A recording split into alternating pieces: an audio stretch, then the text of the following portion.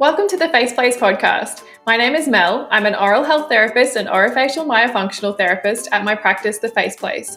Each week I'll be interviewing a different professional to learn all about their area of expertise and how it relates to oral and facial function, dental health, and the whole body.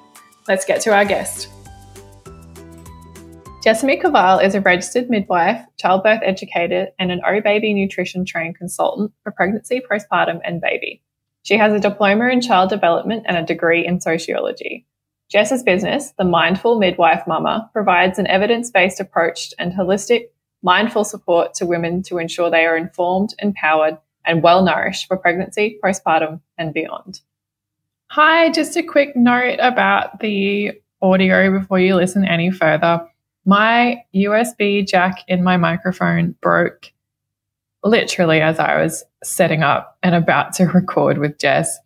So my audio is not as good as usual. I'm really sorry about that, and it should be fixed by the next episode. So please bear with me. Jessamy, welcome to the Face Place podcast. Thanks so much for joining me today. Thank you for having me, Mel. We are going to be talking about preconception care. So straight off the bat, what is that? Can you explain what is preconception care? So preconception care is really holistically supporting your body, not only physically, but also preparing your body emotionally, mentally, and all aspects to basically put yourself in the healthiest and most thriving position to conceive a baby. And time frame, I love really looking at 3 to 12 months because we know that an egg takes around 88 days to fully develop. So by having that 3 months as a baseline really allows your body to be in the best position to start, really.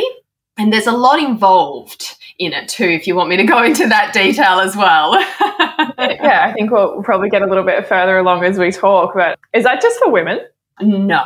And this is something I talk about with all my clients. Of course, women can have babies all different ways now. However, you still need sperm. And if you're in a traditional relationship, then realistically, that partner is 50% of this baby's makeup. So all the suggestions and recommendations I make to women, which I'm sure we'll discuss, the partner should be doing as well. And I mean, look, they get to sit back to some degree once you are pregnant, Yeah. but it's so important. And I think slowly research is building up around this too, because there's been so much emphasis in the past around females and what they need to do. And it's like, hang on a minute, let's reevaluate this. It's a partnership. Yeah.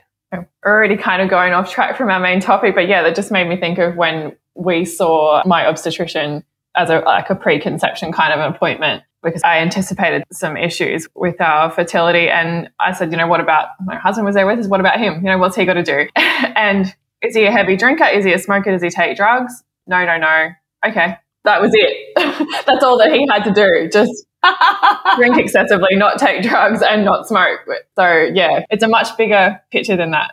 Oh my goodness, there's so much more involved in that. And it's not only just preconception, it's really setting up an environment for a thriving and healthy baby once they come home as well. And if you're living in the household together and you're doing things, minimizing, plastics and toxins in your toiletries and things like that, cleaning products, well, the partner needs to do it as well. There's no point them coming with their awful smelling Lynx through the house, deodorant, if the mother has completely stripped down to all natural products. Yeah. So when we first spoke, we were talking about a completely different topic when we kind of met each other, and we ended up onto this discussion. And in that, we kind of both connected with this idea of preconception care not really being very different from healthcare. Could you, sort of a general health and well-being, could you kind of explain why we both kind of went, why is it even called preconception care? It should just be health. Is there a difference? Yeah, I think unfortunately our traditional healthcare system is let's wait till an issue arises and then let's treat it. Whereas preconception care, which really should be everyday living care, is prevention. So it's setting up your body and your mind to be in the best place possible. So really looking at things to minimize unwanted symptoms arising, looking at things, nutrients and what your body needs at certain times of pregnancy, and therefore how you can meet those needs rather than waiting till you're completely depleted and having to climb back from that. Yeah, we spoke about preconception care, simple things, adapting your environment, reducing caffeine, eliminating alcohol, which has benefit not just for preconception, but for life in general, doesn't it? Yeah, great. Because if you're setting yourself up for the best situation of fertility, then that really just means that you're setting up your body to be in its best health and well-being. 100%. Yep, really does. And I think too with preconception care, a lot of the time the focus is on physical, but it's really a great time to mentally check in too, because pregnancy is a stressor on the body. It takes a lot of energy, and postpartum, once you throw sleep deprivation and elevation of hormones, it's next level. And so I think it's really a time to maybe look into past traumas if that's something that you've experienced, to look at your relationship dynamic with your partner, because things are going to change and you're going to have an identity shift. It's just that's how our brains actually work after the birth process. So I think that's something else that a lot of people don't consider with preconception, and even implementing some strategies for self-care now, because once you have a baby and you're in motherhood, you really need to prioritize yourself for your baby and for everyone else involved. For sure. And is that where the mindful element of mindful midwife mama comes in? I think so, yeah. Yeah, it does, because for me, I very much work holistically. And I work in relation to the emotional impact of pregnancy, the mental space it takes, the physical aspect. It's just not pinpointing one area, but rather than looking at a possible concern or issue and how that has flowed onto another part of your body. Yeah, so kind of just incorporating it all, bringing it all together. Yeah. As you were saying just a bit earlier, that it's getting a lot more promotion now, preconception care. I think a lot more people probably know what we mean when we say that. And definitely in the world that I've been in lately, I've had a pregnancy and a baby within the last couple of years. So it's definitely a term that I'm pretty familiar with. It's not a new thing. It's not a sort of a modern healthcare practice, is it? No, it's not. And I question why to some degree. And I think a part of that is we have so much more access now to the internet, to social media, and there's maybe, which is wonderful because information's power. And I wonder too if there's an element of women sharing stories and going, oh, wow, I had a really tough time with this. And after I experienced it, this is how I supported myself. Why don't you just do that from the beginning? And I think those conversations and these types of podcasts really support women to kind of think ahead and go, okay, preconception's not just about conceiving the baby and having a pregnancy, but it's also about how I can give my body the best start for that pregnancy, for that postpartum, for motherhood as well. And maybe there's an element of women having babies a bit later and so wanting to educate themselves a bit more too. But of course, women have babies at all ages still. Yeah, sure. But there's an element there of like sort of historical cultural practices too with preconception. Is there much that kind of applies now to our modern day with what I think some cultures ate caviar and things like that because they were eggs support eggs, that sort of thing? Is that still relevant to us? So there's definitely, when you're building up that beautiful egg quality, there's definitely things you can to support that. And the only thing that's really discussed is folic acid. And I feel like we have to address this in a preconception discussion. So folic acid is the synthetic form of folate. And unfortunately, it is kind of put out there as this is the one nutrient for preventing nuchal tube defects, preventing tongue ties and things like that. However, it's folate, it's methylated folate that we want. And as well as that, we also want to be looking at other beautiful things that are DHA, omega-3s that are going to nourish the egg quality. And that probably comes back to the caviar as well because it's rich in those beautiful omega-3s. And we want to be looking at another nutrient, choline, which again also supports the brain and spinal development of baby. And a lot of that development is in the first 6 weeks. So before women may even realize they're pregnant. So by having those quality nutrients in place in preconception is going to support that stage of growth and development. Yeah, it always blows my mind. So before you know you're pregnant, at like 4 to 5 weeks, your baby has a face. That's just so cool. So yeah, 4 weeks pregnant is not, we say 4 weeks pregnant, but that's actually the end of you're sort of anticipating a period at that point. You don't actually know that you're pregnant. Most people wouldn't unless they were very onto their pregnancy testing kits and very keen on it. But yeah, so much of that it's already started, which is. And I'd love to know in your field around lip ties, tongue ties, do you ever have a discussion about prenatal supplementation or anything like that? Because the research is starting to come out with the association, the correlation between the two. Have you found that in your practice? Yeah, it's a tricky one because, as you said, it's coming out. The research there's so much grey as there usually is. I think it's good to have a discussion about the quality of people's supplements and food and things like that, regardless of what it might or might not mean for tongue and lip tie. But definitely it's a good discussion to have with people if they are aware of the MTHFR gene mutation. It's another podcast probably. I know, it is, isn't it? That's a big one to just be aware. Even more so is the availability of the folate in your supplement actually going to work for you. Yeah, I find the cause of tongue and lip tie, it's still so grey. But I know what I've been saying in clinic a lot more lately is just that there is some kind of environmental factor which triggers that response. Nutrition, toxins. Yeah. Yeah, it's a big one. It's a really big one, which basically leads us on to the next question is that are all prenatal supplements created equal? Are they all can you grab one off the shelf, no worries, and just take whatever you land on?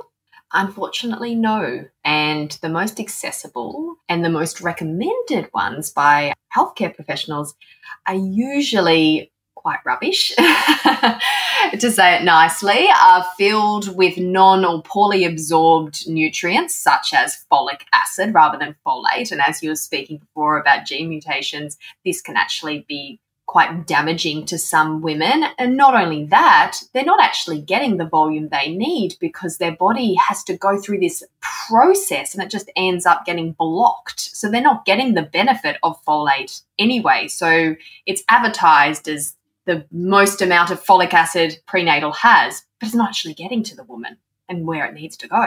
And then there's a lot of supplements that are full of fillers and additives, and they're in a pressed pill. So you might have vitamin D in there, great, but vitamin D is a fat-soluble vitamin. So unless it's in a fat source, it's not going to be absorbed well. So you might believe you're meeting those requirements, but realistically, we need to add on some other beautiful rich food sources such as eggs or sunbaking our mushrooms. And then possibly for women who are vitamin D deficient, which is a lot of women in Australia, adding a separate supplement on top of that. Because it's not black and white. There's not one supplement fits all. It's very dependent upon each woman's personal situation, really, and what their requirements are, what their nutrient levels are at, and history too. So there's so much to factor in, and the ones that are accessible, unfortunately, normally not that great. No, yeah, we won't name names, but there's some very prominent ones that tend to get recommended. Let's say it just starts with E. And the iron, and women come to me and they're like, oh, I'm so constipated, my iron isn't going up. And I'm like, well, firstly, it's because you're on a really poorly absorbed iron level, and all it's doing is getting blocked in your system. And so your body thinks you're getting sufficient amount of iron and it stops absorbing. So it's not any benefit really, is it? And then you've got other nutrients that hinder other nutrients. And so together in the pill, it's just not working. That's a whole podcast in itself, really. But yeah. Is that like if there's like zinc and iron in the same supplement block each other? Yep, completely. And iron, ideally, you take on an empty stomach, ideally, but doesn't work for everyone. And so if you're taking your prenatal on an empty stomach and you have zinc, you're going to be nauseous. And therefore, you're not going to want to take your supplement at all.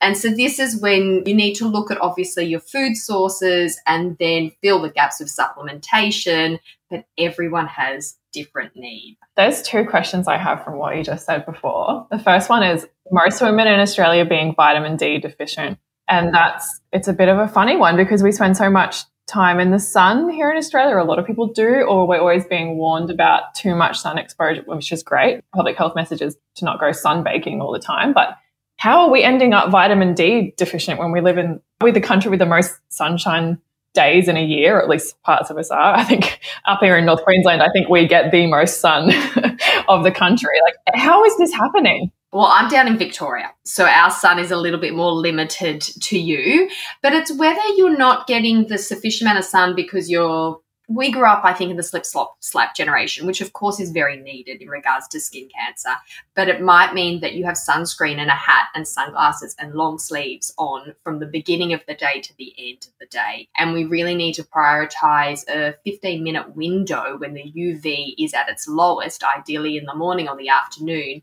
and exposing areas such as our stomach and our thighs, which are known to actually absorb the most vitamin D. Your face absorbs the least and it causes skin sun damage. And no one wants really aging and everything like that. So I think it's a bit of education about when to do it, how to do it. And I think also about food sources. We know, say, things such as pasture-raised pork products are higher in vitamin D because those pigs have been out in the paddock, getting all that beautiful sunshine. So then when you eat that product, you're going to get more vitamin D. And it's the same with eggs. If your eggs are caged and these chickens have spent their life inside, their vitamin D levels are going to be much lower. Whereas if you get beautiful pasture-raised organic eggs, the vitamin D is much higher. So I think it's a combination of things, really.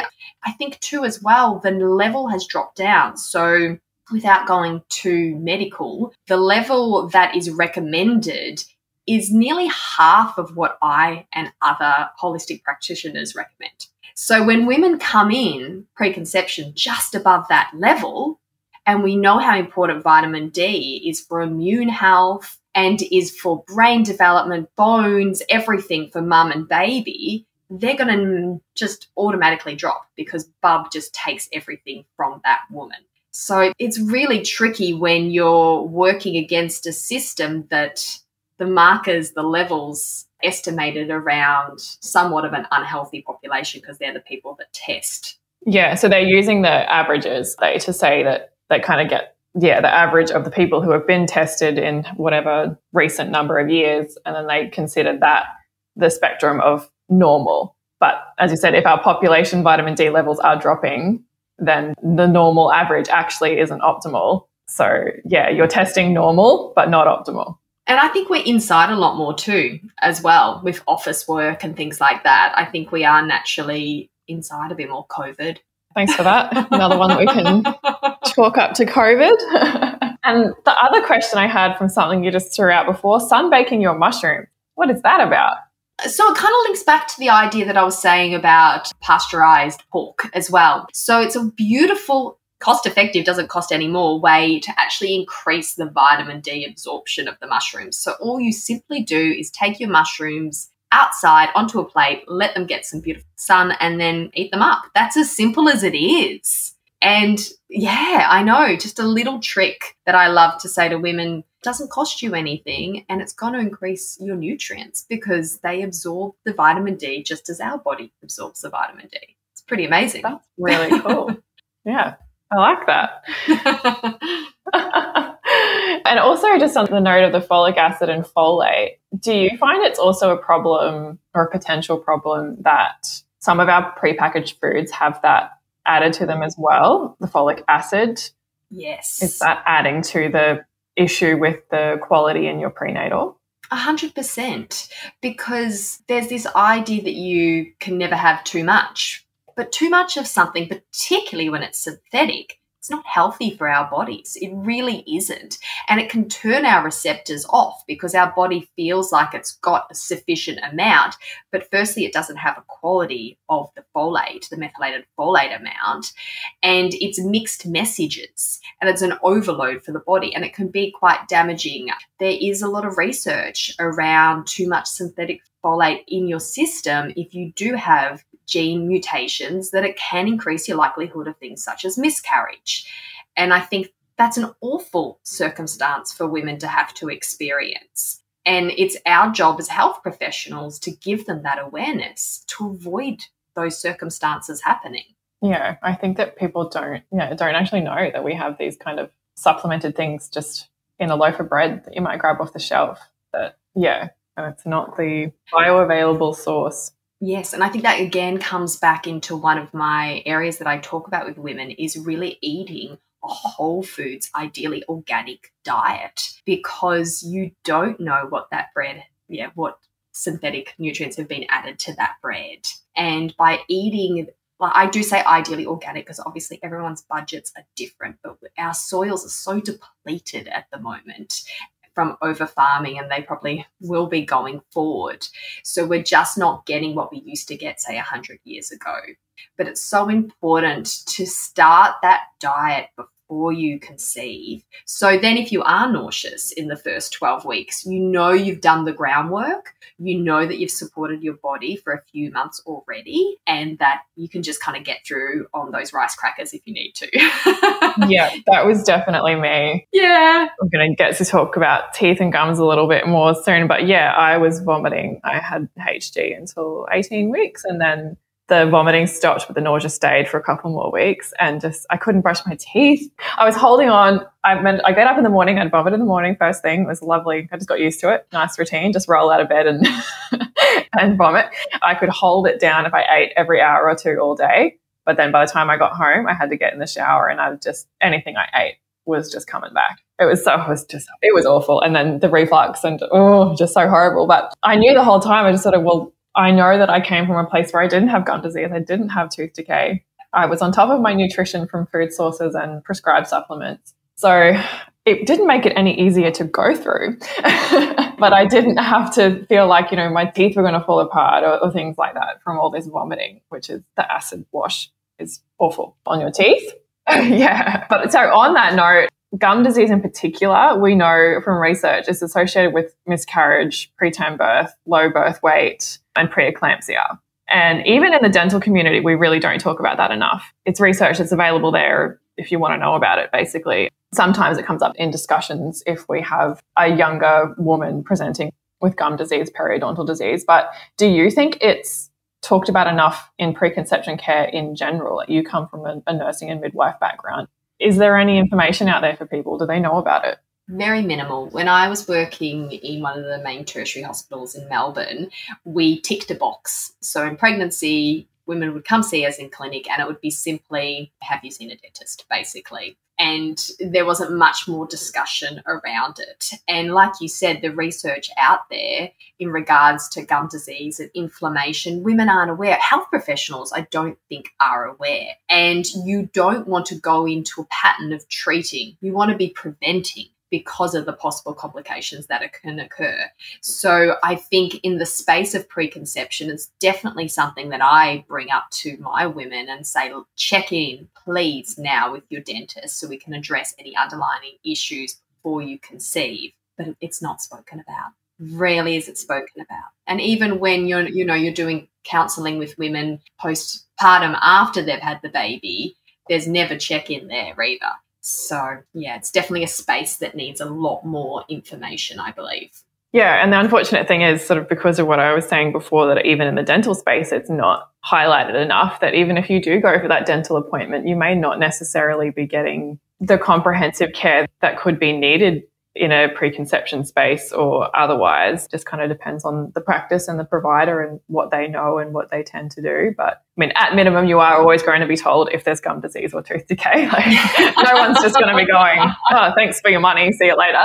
Yeah. But yeah, I think our whole healthcare system needs to step it up a little bit, especially, because then if we have mum with that lack of bacterial diversity and that oral disease, she's a risk to baby 100%. and other children. So, yeah, it's a big picture that we need to spend more time on for sure. But I'm glad at least there is a box to tick. I'm happy to know that at least that much is It may have changed, but yeah, there used to be a box. Yeah. So some people listening might already be pregnant. They might have already had their children. And here we are talking about what they should have done months before a pregnancy, which may or may not have been involved in. Like, do they need to worry? Is there sort of big consequences if they didn't follow a specific protocol? I believe it's never too late to address your health, your baby's health, reaching out to health professionals. And yes, knowledge is power, and we're in a position here where we're talking about an ideal situation, but this isn't always the circumstances for every woman. Sometimes women will fall pregnant without even realizing, or even myself, I didn't have all this information before I conceived my child, and I have a beautiful, healthy, thriving little girl. And so I think if you are, say, in postpartum period and you're thinking, I wish I had known this, I was iron deficient my whole pregnancy, then you reach out to a practitioner and you discuss about ways to build your baby's iron stores and to support their health and development now. And the same thing as if you're pregnant and you're like, oh, I completely missed everything.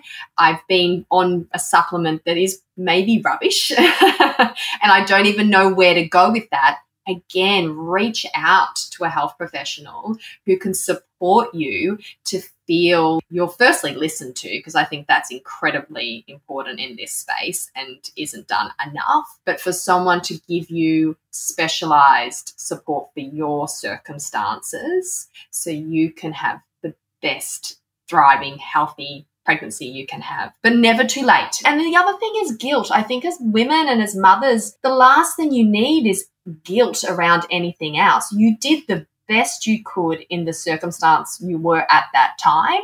And by providing this information now, if you're listening to it and your kids are grown up, please share to a friend who may be thinking about having a baby. I think that's the thing, passing on this information to one day, maybe when our children are having children, it's normalized. This is just what you do. Leading up to having a baby, you start to tick off these lists and go, yep, I'm in a really great space to conceive now. Yeah, and that's the traditional role of women, isn't it? The storytelling and the sharing. So we're passed down. Yeah, that's really cool. Would you be able to, I guess, give a bit of an example of what happens if someone comes to see you, makes an appointment, preconception care? I guess you've spoken about things a little bit sort of here and there as we've talked about some different topics, but what does that look like? What do you go through to support them when they've had that ability to come in preconception and really plan out their care? Yeah, sure. So I love seeing women at preconception because then you can really support them through the whole process. So the first thing I do is I get really thorough, in-depth pathology tests done so I can get a clear understanding of any nutrient deficiencies so we can, from the beginning, work on ways to build up their stores. And if needed, we add in supplementation, we add in food sources just for them to be in the best position possible. We speak about lifestyle factors that we've briefly discussed. We talk about things such as minimizing caffeine, eliminating alcohol, eating a whole foods diet. And we also talk about environmental factors that can implicate upon your pregnancy and your baby's health in regards to plastics and toxins, everyday cleaning products, in washing detergent. It's everywhere, and ways we can minimize that. There's a really great app called Think Dirty. I don't know if you've heard of that, but basically you can put your products in and it can kind of give you a rating. And this is something I like to start in preconception because then by the time you've had the baby, you've kind of processed everything, because we know that these certain products and things can really increase the likelihood of allergies and eczema and everything like that. So if we can clean everything up before conceiving, it's not only going to support that process, but also once baby's here. I also talk about the partner. We did before, the partner's involvement, how it's 50-50, and that we want to get them on board with a really supportive supplement as well, and addressing their food needs and minimizing their alcohol as well, and just simple things like not having their phone in their pocket near their reproductive area, simple things like that. And then we talk about stress management, because things can get quite stressful in pregnancy and once baby comes. So setting that up, really nice space, and kind of mindfully looking at the whole body again. There's so much. I also talk about gut health too, because of course what position mum's gut health is in is going to be passed to baby, whether or not you have your baby vaginally or via cesarean birth. Baby's still exposed to that bacteria, so we really want to support that and correct that. And it depends how much time you have really in regards to your planning and what path you go down at that point. And I think that's majority of it. I feel like I've probably said a lot, but it does depend. Each woman's so unique and different. If it was a second or a third pregnancy, we will also discuss anything that arose previously and ways to address that and eliminate it happening again. Sometimes even a bit of a conversation around a debriefing the previous pregnancy and birth too, because you want to be in a healthier headspace going into this pregnancy. So there's so much to talk about. A lot of it crosses over though, doesn't it? Because if you're talking about cutting out plastics and fragrances and things, you are actually also supporting your gut health. And if you're supporting your gut health, then you can actually make the most of those supplements and dietary changes because you have the ability to absorb. So yeah, as you said, it sounds like a lot, but it all interacts. It's kind of all one thing, isn't it? Yeah, it does. And it can be, I think, overwhelming to women who are new to everything in this sort of space. But I think a lot of women who reach out to me are already doing the groundwork. And so it's just a few changes here and there, and we adapt. Individual kind of. Yeah, exactly. So to finish up our chat today, I have the 3 questions that I'm firing off to everyone at the end of an episode. If you could change one thing about our current healthcare system, what would you change? So it's hard to change one because there'd be a few I'd like to change. And look, we are very lucky in Australia to have access to the healthcare system we do have. But as a healthcare professional, I'm always thriving. I'm always seeking for more. And I think particularly in the maternity space, I would love more free and accessible support in postpartum. I think that is such an area that isn't really discussed enough in pregnancy. There's so much around birth and labour and everything like that. And then you take the baby home and where is everyone? And even like now, I'm not sure about Queensland, but now in Victoria, in the bigger tertiary hospitals, you may go home after 24 hours. You might have 1 or maybe 2 visits, depending in the public system. And then in the private system, you might be there for 5 days and then go home and have no visits. And for some women, say they have a cesarean birth, that delays the process of milk coming in. So they may not have even had a successful breastfeed and they go home. So if we could change the healthcare system that all women had access to lactation consultants in their home environment, they had more support from midwives, they had nutritionists coming and checking in with them to reduce postpartum depletion, and even physiotherapists, osteopaths coming into their space and doing a check over to ensure that their health is in the best position possible. Because we know that if we support mum, that flows to baby, and it actually flows to community as well. And it's going to save us from a very business government perspective. It's going to actually save money in the long run. So, I mean, it's a big change. It's a big change, but that's my... No, I love it. And you're so right, because it's just, especially, so I live in a small rural town, so where you can't birth here. I believe that is changing. I've heard talk that our local hospital is reopening. We used to have a birth suite, but haven't for quite a long time, but apparently that's changing. So people, like everyone, unless it accidentally happens, which occasionally does, it happens too fast, but people have to birth out of town. And the closest is about 45 minutes away if you go publicly, and it's 2 hours away if you go privately. So you're adding travel, and all your care providers aren't even in the same location as you. And then you go home and you've got appointments to go to. I know it was big I found it really overwhelming for myself because I had appointments for myself because a lot of things didn't go well for me. My daughter wasn't feeding well. She had tongue tie. So we're trying to do virtual lactation things and just a mess. Meanwhile, I'm like, I haven't slept for the 36 hours before my daughter was actually born. Up until all these weeks where you then are not allowed to sleep anymore. And you're supposed to coordinate all these appointments. And if you're rural like us or even on the other side of a city or something, you've got to travel. Someone's got to drive you because you're not safe operating a vehicle. No. The last thing you want to do with a newborn is firstly get out of your pajamas and secondly try to coordinate a newborn who may want to feed at any time, anywhere, into the car, driving somewhere. The stress around all of that, they'll probably, just as you need to leave the appointment, they'll fall asleep. And that's the first time they've fallen asleep for that morning. Yeah. So I think that in-home support is the way around all of this. And women are more likely to then also feel safer and secure and, if needed, open up about certain concerns they may have at that time as well. And I think that's really important from a psychological perspective as well, getting into that area sooner rather than later. Yeah, great idea. Let me know when you implement the change.